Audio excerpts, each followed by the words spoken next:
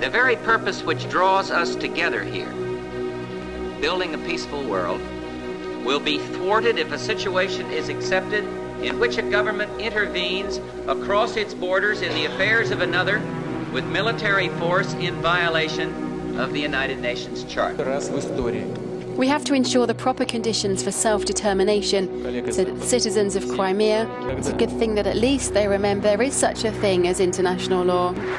Better late than never. The UNSC was not the right forum for such issues, and this should be discussed bilaterally between India and Pakistan. This is a test for the United Nations. You are the one who guaranteed the people of Kashmir the right of self-determination.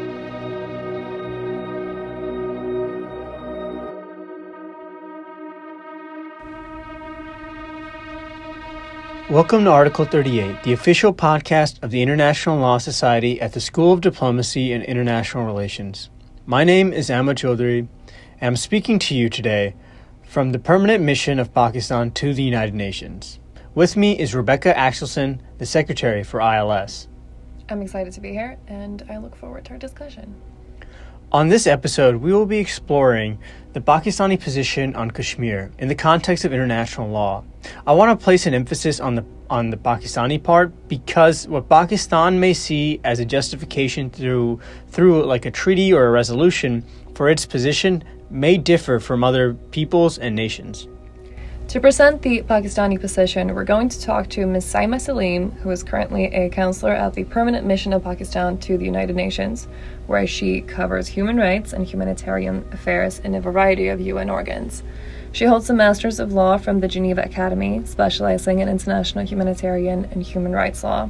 Ms. Salim also holds a Fulbright Fellowship in Advanced Studies in International Affairs from Edmund A. Walsh School of Foreign Service at Georgetown. Prior to her current posting, Saima Salim was the first Secretary on Human Rights for Pakistan's permanent mission to the United Nations in Geneva. Beyond her professional and academic accolades, Saima Salim is the first visually impaired Pakistani woman to be employed by the federal government of Pakistan. To me, this signifies overcoming an adversity not exclusive to any region or nation, but all humans on this planet. For this, we are honored and excited to talk to you today. Thank you so much, Ahmed and Rebecca, for joining us today. Okay, so I want to know a little bit about your personal feelings towards norms and customs that are present in international law, because we as students of international law find that much progress has been made with international law, but still nations bypass it when their national interests collide with it. So given your background in learning international law, what importance do you give to it? I very strongly believe, as a student of international law, that international law is the way forward for the world if we want peace, progress, and prosperity in the world.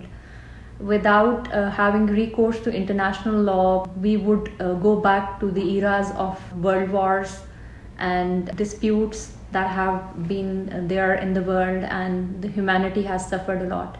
For implementing the three pillars of the United Nations, peace and security, development and human rights, I think international law has a significant role to play.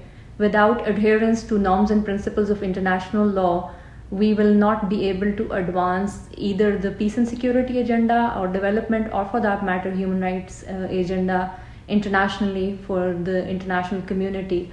Else we will go back or resort to power politics that's prevalent in the world, and where might has become a right. Yeah, because part of the project that we have here in exploring territorial disputes is more often than not we see that they're dealt with through the use of force. And we, through the International Law Society, want to just explore perhaps some legal avenues that arise with territorial disputes to make sure that in the future perhaps they won't be resolved through the use of force. But let's move on to why I came here today. And this is to understand the Pakistani position on Kashmir in relation to international law. So to do that, I think it's a good idea to go over the history of the partition and what transpired in 1947, or even before that, if you feel the need to speak about it. Thank you for that question, which will help the listeners to put into perspective the Kashmir dispute. After the Second World War, the British, which were the colonizers of the Indian subcontinent, realized that their desire for freedom, and rather I would say self-determination, was pronounced and evident. So in 1947, it was decided that on the basis of Muslim and Hindu majority, 2 states would be created, partitioning the subcontinent on the basis of Muslim and Hindu majority areas. To go back slightly to the history of Kashmir, I would like to share that in 1846, Treaty of Amritsar was signed by the British with a Hindu king of the Dogra dynasty, in which state of Kashmir, which was one of the princely states out of 562 states at the time of partition, was sold to the Hindu king. And from there, people felt that they were deprived of their rights because it was a Muslim majority state. And to be ruled by a tyrannical ruler who was a Hindu was a big issue for them. Even before 1947, there was a Quit Kashmir movement in the summer of 1946, where people realized that they had to raise their voices and speak out against the tyrannical rule of a Hindu ruler who was depriving them of many of their rights. And then in 1947, when the British had decided to divide the Indian subcontinent into 2 states, the partition plan of 3 June 1947 was primarily based on the contiguous majority Muslim areas to be separated with the contiguous non-Muslim majority areas. So largely speaking, the partition plan was devised on the lines of the religious divide that existed between the 2 communities, or Hindus and Muslims, from centuries, and on the basis of which two-nation theory was founded, that both are different nations and they needed their own identity. And then Article 7 of the Indian Independence Act of 18 July 1947 stated that the suzerainty of His Majesty over the Indian states lapsed, and with it all treaties and agreements in force at the date of the passing of this act between His Majesty and the rulers of the Indian states, which clearly indicated that with the partition of the subcontinent and creation of 2 independent states, the agreements, legally speaking, signed by the British with any of the states, like the Hindu ruler of Jammu and Kashmir in 1846, has also lapsed. And these states needed to decide on the basis of their majority population, be it Hindu or Muslim, to join one of the 2 states which were to be created in 1947, India and Pakistan. The Hindu ruler of that time, Maharaja Hari Singh, did not join initially on 14th and 15th August when Pakistan and India came into existence. Rather, he offered on 11th August 1947 a standstill agreement to both the states that were to be created on 14th and 15th of August 1947. And government of Pakistan decided to accept that standstill agreement on 15th August 1947, in which it was decided that the economic and administrative relationship with the state of Jammu and Kashmir would continue on the same lines as before the partition. This in a way established a legal linkage between then independent state of Jammu and Kashmir and the government of Pakistan. However, the people of Kashmir wanted to join Pakistan the way other provinces and states had done. For example, NWFP, one of the provinces, joined Pakistan because it was a Muslim majority province. So on popular demand, the Hindu ruler realized that there was an uprising and people could go against his wishes, because deep down in his heart, being a Hindu ruler, he wanted to join the Indian state. And the government of India, knowing that Kashmir was a strategically important area, wanted it to join India as well. So on 24th October 1947, the Maharaja reached out to the Indian government stating that there was a popular uprising going on and he feared that people of his state might announce joining Pakistan at this stage. The government of India offered him that he would only be provided help and assistance even military assistance, if he decides to accede to India and sign an instrument of accession. So that's how the idea of instrument of accession came into existence. And Maharaja, in a way, was forced to look into the idea of joining the Indian state. It was made conditional. Then it has been reported by the Indians that on the 26th of October 1947, an instrument of accession was signed by the Maharaja, which has been disputed by many historians. And alongside with that, on the same date and on the following day, on 27th of October, India sent 10 aircrafts loaded with troops and ammunition to the state of Jammu and Kashmir to ensure that it can occupy the state of Jammu and Kashmir and support the Hindu ruler there. So this is the historical background of how this dispute became visible and eminent in front of the world. So, as I've stated, the purpose of the project is to understand whether international territorial disputes can be resolved through international law. And so my hope is to highlight the feasibility of that. And I think to do that, we need to know the issues for the case. And so what you've just discussed there, the instrument of accession, I think brings us to the first kind of evidence or legal issue that kind of arises. So out of a timeline of these events and issues, I had in mind, from my understanding of the case, a good place to start would just be to discuss the instrument of accession. Yes, sure. I mean, from our perspective and from the perspectives of the Kashmiri people, the instrument of accession is invalidated and does not have any legal standing. Why I say so? For several reasons. Firstly, according to the historical accounts of many historians, Alistair Lamb and Victoria Schofield and others, Maharaja fled the state of Jammu and Kashmir on 26. He was not even there, and they have in detail provided evidence in their history books that perhaps it was signed by V.P. Menon or not signed at all, because the existence of that instrument of accession does not even exist. And as of today, no authentic copy of the instrument of accession has been presented to the world. And perhaps according to some news accounts, India claims that it has been stolen. So there is no existence of an instrument of accession, whether it was signed or not signed at all, or whether it ever existed, has not been corroborated by facts in the last 7 decades.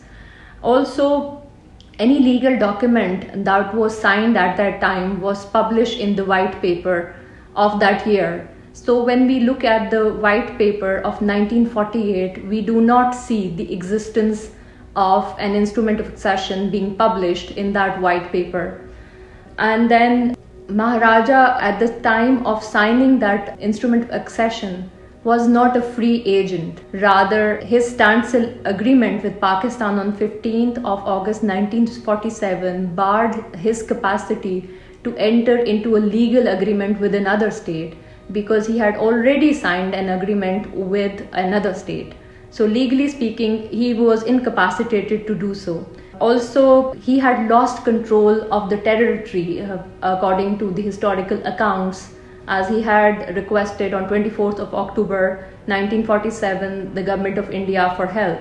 So a ruler which does not have effective control over his territory cannot sign any instrument of accession, or for that matter any agreement on behalf of his people.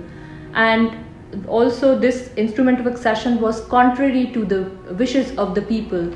And the viceroy of that time, Lord Mountbatten, had himself, in response to receiving that instrument of accession, if that was agreed upon and received at all, stated that the question of accession of the state of Jammu and Kashmir would be decided by the people, and this cannot happen without giving it reference to the people.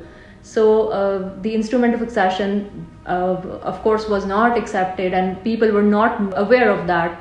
How could it be possible that the Maharaja at that time could sign on to something on behalf of the people of Jammu and Kashmir? In addition to that, a Security Council resolution made this instrument of accession conditional, if not, invalidated it, because the instrument of accession lost its importance after the Security Council resolution, which reaffirmed the right of people of Kashmir of their self-determination through the use of free and fair plebiscite that was proposed later on. In a telegram to the Prime Minister of Pakistan on 31st October, as well as in a telegram on 1st November to the British Prime Minister, the Indian Prime Minister, Mr. Nehru, had reaffirmed that he would abide by the wishes of the Kashmiri people and they would be given a choice to decide their future. Also, keeping in view the future actions that took place, which also invalidated the instrument of accession. The subsequent actions also invalidated the instrument of accession.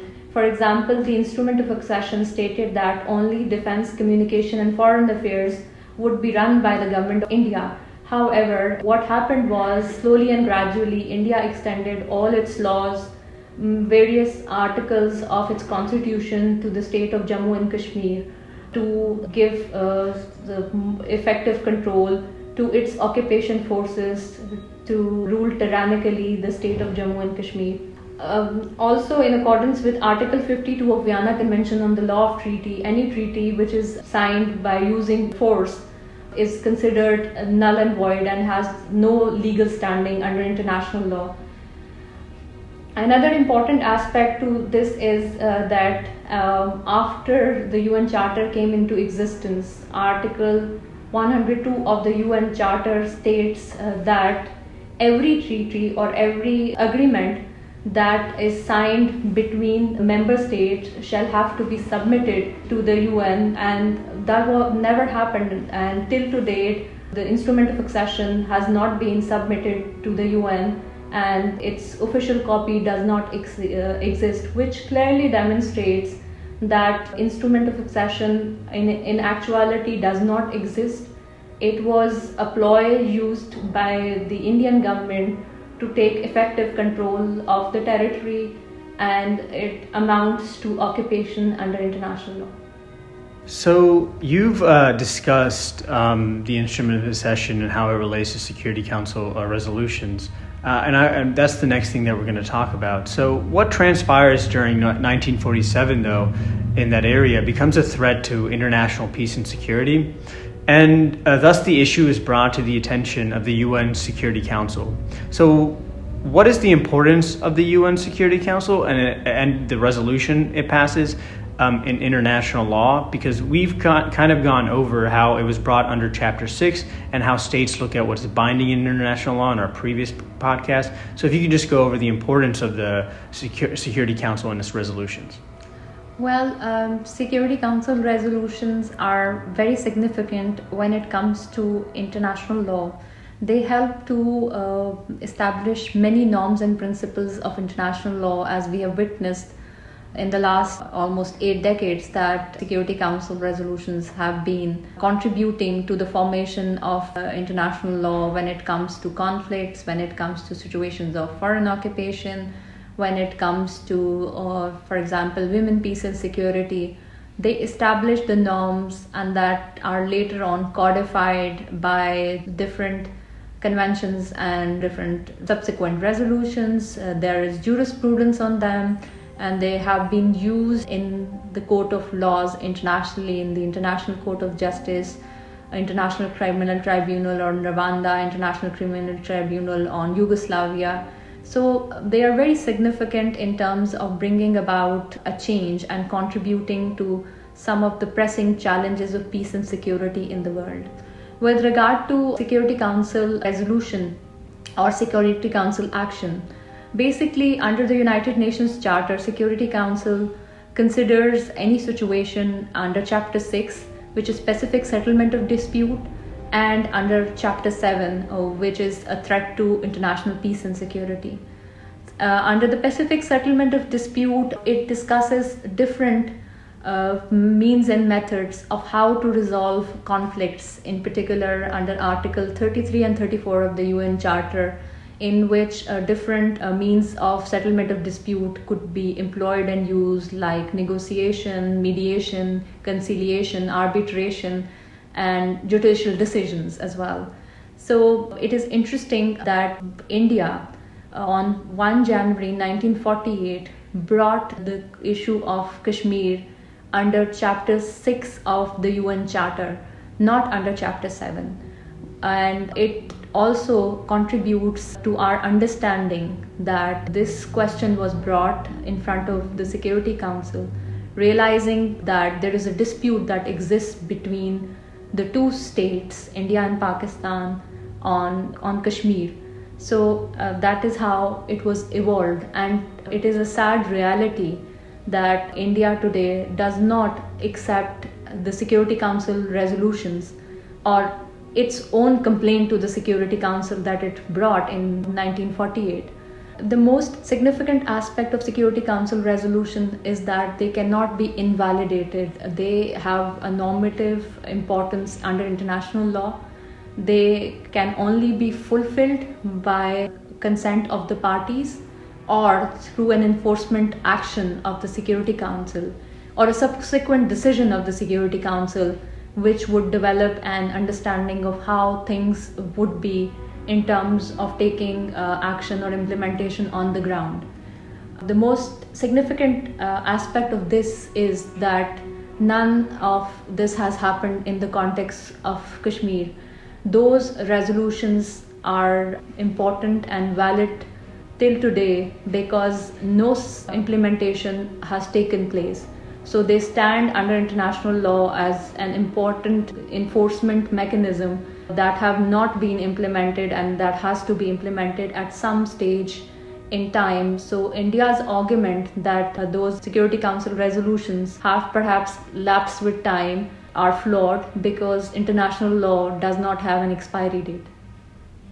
I want to stay on the Security Council and its resolutions, mainly because from our research, they, for the Pakistani case, represent the most important aspect.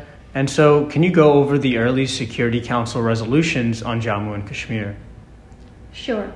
The first Security Council resolution that was passed on Jammu and Kashmir was Resolution 38 on 17 January 1948. And the resolution took note of the situation and asked both the parties, India and Pakistan, that if there is any material change, it should report to the Security Council. Then on 20th January, Resolution 39 was passed, and the most significant aspect of this resolution is that United Nations Commission for India and Pakistan was set up, comprising of 3 members whose members were later increased to 5. Then the most important landmark resolution, which highlighted the right of people of Kashmir to self-determination, is Resolution 47. It was passed on 21 April 1947. And I would like to share a very interesting fact that this resolution was jointly co-sponsored by Belgium, Canada, China, Colombia, UK and US. And today, because of power politics, we do not see some of the P5 countries active on raising the issue of Kashmir at the United Nations. And it was followed by another resolution in June 1948, which is Resolution 51, which asked the United Nations Commission on India and Pakistan to take concrete measures to ensure ceasefire and ensure that plebiscite takes place in Jammu and Kashmir, and highlighting its disputed nature. So this was followed by several meetings of the UN Commission on India and Pakistan, and the UN CIF passed 2 resolutions, one on 13th August 1948, the other one on 5 January 1949. These 2 resolutions essentially covered 3 aspects: ceasefire, demilitarization, and conducting of plebiscite. So India and Pakistan both agreed for a ceasefire in January 1949 as a consequence of these 2 resolutions of the Commission. and they also discussed the modalities of conducting a plebiscite at that time. However, there was lack of agreement on the issue of demilitarization because India has stationed its troops there. Another important resolution that was passed in 1950 was regarding the reaffirmation of the right of Kashmiri people to self-determination and taking a concrete step by appointing a plebiscite administrator who would conduct plebiscite in the occupied territory of Jammu and Kashmir, and Admiral Chester W. Nimitz was appointed as the plebiscite administrator. So I want to move away from the Security Council resolutions for a moment, or actually you might even perhaps talk about them in this topic here, because there's an event that takes place in 1951 inside Kashmir. And what I'm referring to is the Constituent Assembly of Jammu and Kashmir. And could you just explain what that is and its legality in international law? Okay, thank you for this question. It's very important and significant, and it is often cited as an excuse to not fulfill obligation under the Security Council resolution.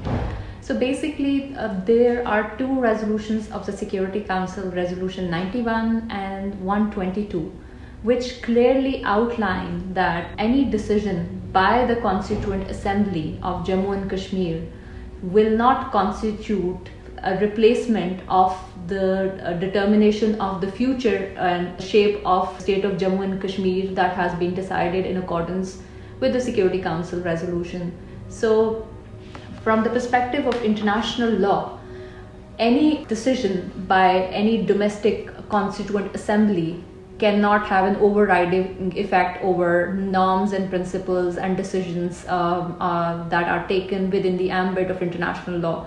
And Security Council resolution form an important part and parcel of those norms and principles. And a historical fact is that the Constituent Assembly was a sham assembly, as 73 out of 75 of its members were not elected on contested seats. So that highlights the significance of the fact that any decision taken by an occupying power cannot have an overriding effect on the decisions and the norms that have been set out under international law.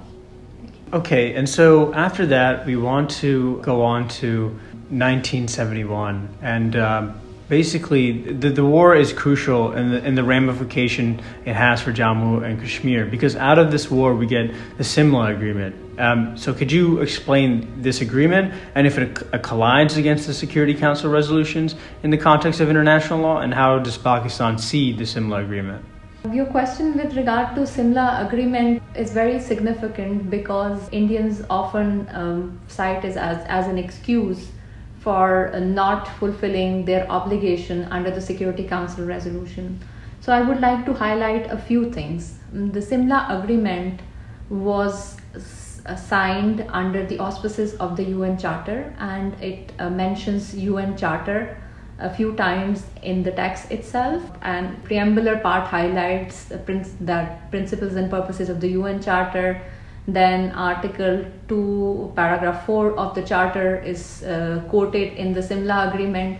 So any bilateral agreement, in this case Simla Agreement, was not divorced from Pakistan or India's international obligation and was discussed and negotiated within the ambit of international law and UN Charter itself. Yes, the Simla Agreement does mention the bilateral nature of the dispute, that bilaterally both the countries would continue to discuss the outstanding issues. But in the same paragraph, it mentions that other peaceful means mutually agreed upon by them would continue to also be utilized. And by those peaceful means, we are again referring to the Pacific Settlement of Dispute under Chapter 6 of the UN Charter. And in this context, the complaint to the Security Council was brought in under the UN Charter Chapter 6. Unfortunately, in violation of the provision of the Vienna Convention of the Law of Treaties, this bilateral agreement was not negotiated by India in good faith. And till to date, India refuses to engage in a constructive bilateral dialogue on the dispute of Jammu and Kashmir, and this Simla agreement is often cited as an excuse. Again, according to the Article 103 of the UN Charter, in the event of a conflict between any member state's obligation and bilateral agreement, the UN Charter will have the overriding effect, and state obligations have to be in line with the UN Charter itself. So at no stage Simla agreement was negotiated, finalized, discussed, and till to date it cannot have a bilateral agreement like Simla cannot have an overriding effect on the resolutions of the Security Council. So they stay in place. The bilateral aspect was just to ensure that some of the outstanding issues, for example on demilitarization, on ceasefire, could be achieved. A dimension of territorial disputes are the obligations a state has to a territory it de facto controls under international law. What are Pakistan's obligations in Pakistan-administered Kashmir, and your thoughts on Indian-administered Kashmir? Well, it is Pakistan as being party to the dispute which has been consistently highlighting and asking for the implementation of the Security Council resolution to grant a right of self-determination to the people of Kashmir. And from right of self-determination, all civil, political, economic rights flow. And today, anyone can go to Azad Jammu and Kashmir and see for themselves that people have all the rights and they enjoy complete freedom.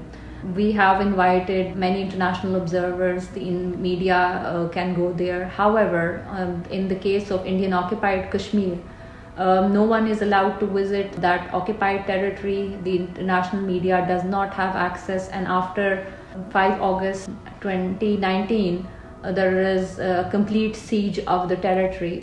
With regard to the obligation that an occupying power which has effective control, as in the case of India, over the occupied territory, it has been well established that international human rights, humanitarian and criminal law are applicable in those contexts.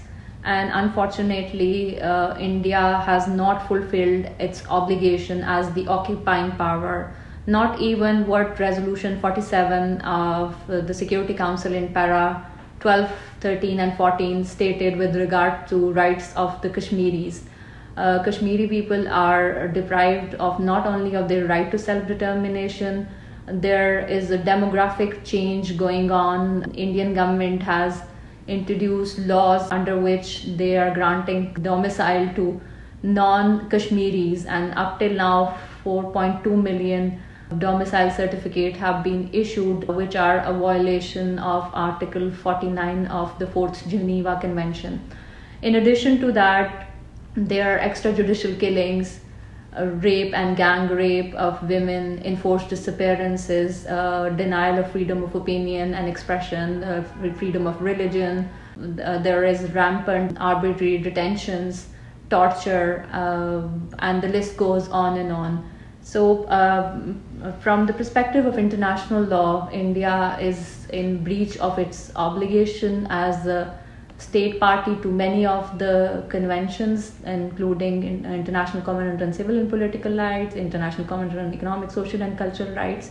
And this fact has been highlighted by the Office of the High Commissioner for Human Rights in its 2 reports of 2018 and 2019, all the violations that are taking place in Indian occupied Kashmir by the international media, by international human rights organizations like the Amnesty International, Human Rights Watch, etc. And also the special procedures of the Human Rights Council have been expressing concern on the human rights violations going on in the Indian occupied Kashmir. Treaty bodies have given several recommendations to the Indian government and a repeal of some of the draconian laws in the occupied territory, which have promoted culture of impunity. Just to share some of the figures, that since 1989, more than 1 lakh Kashmiris have been extrajudicially killed, more than 23,000 women widowed, more than 11,000 women raped and gang raped, and more than 8,000 people have been enforced disappeared, and also thousands of unmarked mass graves have been discovered. Another phenomena that has emerged is the use of pellet guns, and perhaps in the Indian occupied Jammu and Kashmir, mass blinding that is taking place can be considered as the worst ever in history, and I don't think so history has any example of such a scale of mass blinding that is happening by the use of excessive force. And I mean, I can talk for hours on the human rights violation. I'm sure you could. Yes. And okay, so kind of going in that direction, we're now going to be focusing on the recent events in Kashmir, and which Rebecca has been focusing on, and the international human rights law in that area. So you just mentioned self-determination, and I would like you to further explain the concept of self-determination in international law, how it is recognized internationally, and again, how it applies to Jammu and Kashmir, both because I believe it's a factor that is critical to the Pakistani position, but also because it's something that is interesting to students of international law. Thank you for the question. I think right to self-determination has today become preemptory norm of international law. After the Second World War, the right of self-determination became important because a lot of countries, as an outcome of the decolonization process, gained independence in exercise of their right to self-determination. And for that matter, India and Pakistan became two independent states by exercising right of their self-determination, in which people are granted their right to exercise their political will as to how they would like to be governed, whether they would like to be an independent state.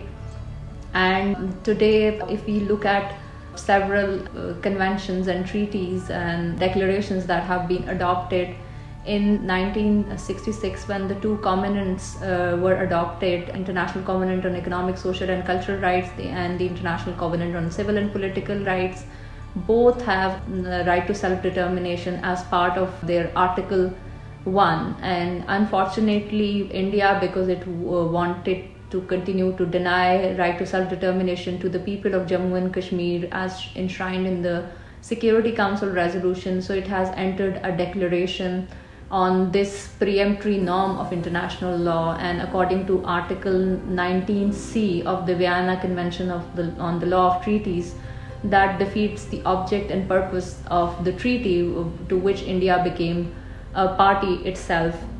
In addition to that, right of self-determination has been upheld by the International Court of Justice in its several decisions, including a decision on Namibia, on West Sahara, and right to self-determination has also been reaffirmed by Indian leadership in the late 1940s and early 1950s, and any statement by a head of state and a head of government is regarded as a principle and has a legal value that has been reaffirmed by, again, Permanent Court of International Justice and also in International Court of Justice in many of its judgments.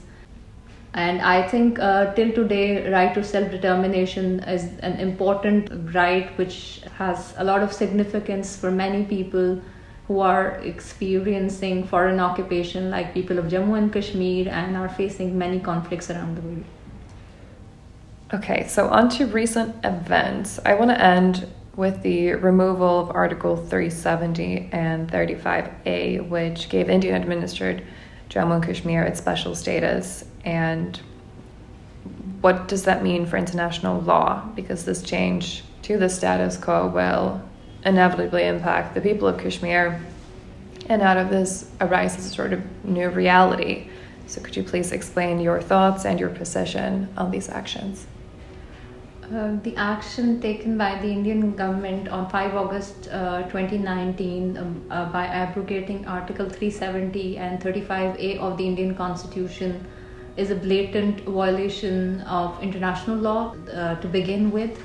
Just to give you a brief historical background, that Indian Constitution was adopted in 1949, and Article 370 was included as a temporary provision to just establish a temporary linkage with the occupied state of Jammu and Kashmir, and to ensure that there is a provision that exists through which India will ensure some kind of governance or the administrative status. And Article 31A, which deals with who is the permanent citizen of the state, and it was inserted in 1954. With regard to the legality of the abrogation of Article 370 and Article 35A is concerned, firstly, they invalidate the so-called instrument of accession. Why I say this? Because the instrument of accession has 3 clauses, clause 5, 7 and 8, which clearly stated from the side of the Maharaja that no change would be brought in about by the Indian government without the consent of the Maharaja and involvement of the Jammu and Kashmir state. In this case, this decision has been taken by the Indian government unilaterally, and state of Jammu and Kashmir, which is occupied by India, has been subsumed into the Indian Union territory, and it has been bifurcated into 2 union territories, Ladakh and Jammu, which even from the perspective of the so-called instrument of accession is illegal, and the action does not have any legal standing. As far as Security Council resolutions and international law is concerned, by doing so, India has, for all practical purposes, converted its occupation of the Jammu and Kashmir into an annexation, which is illegal under international law, because Pakistan, people of Kashmir and India are party to the dispute.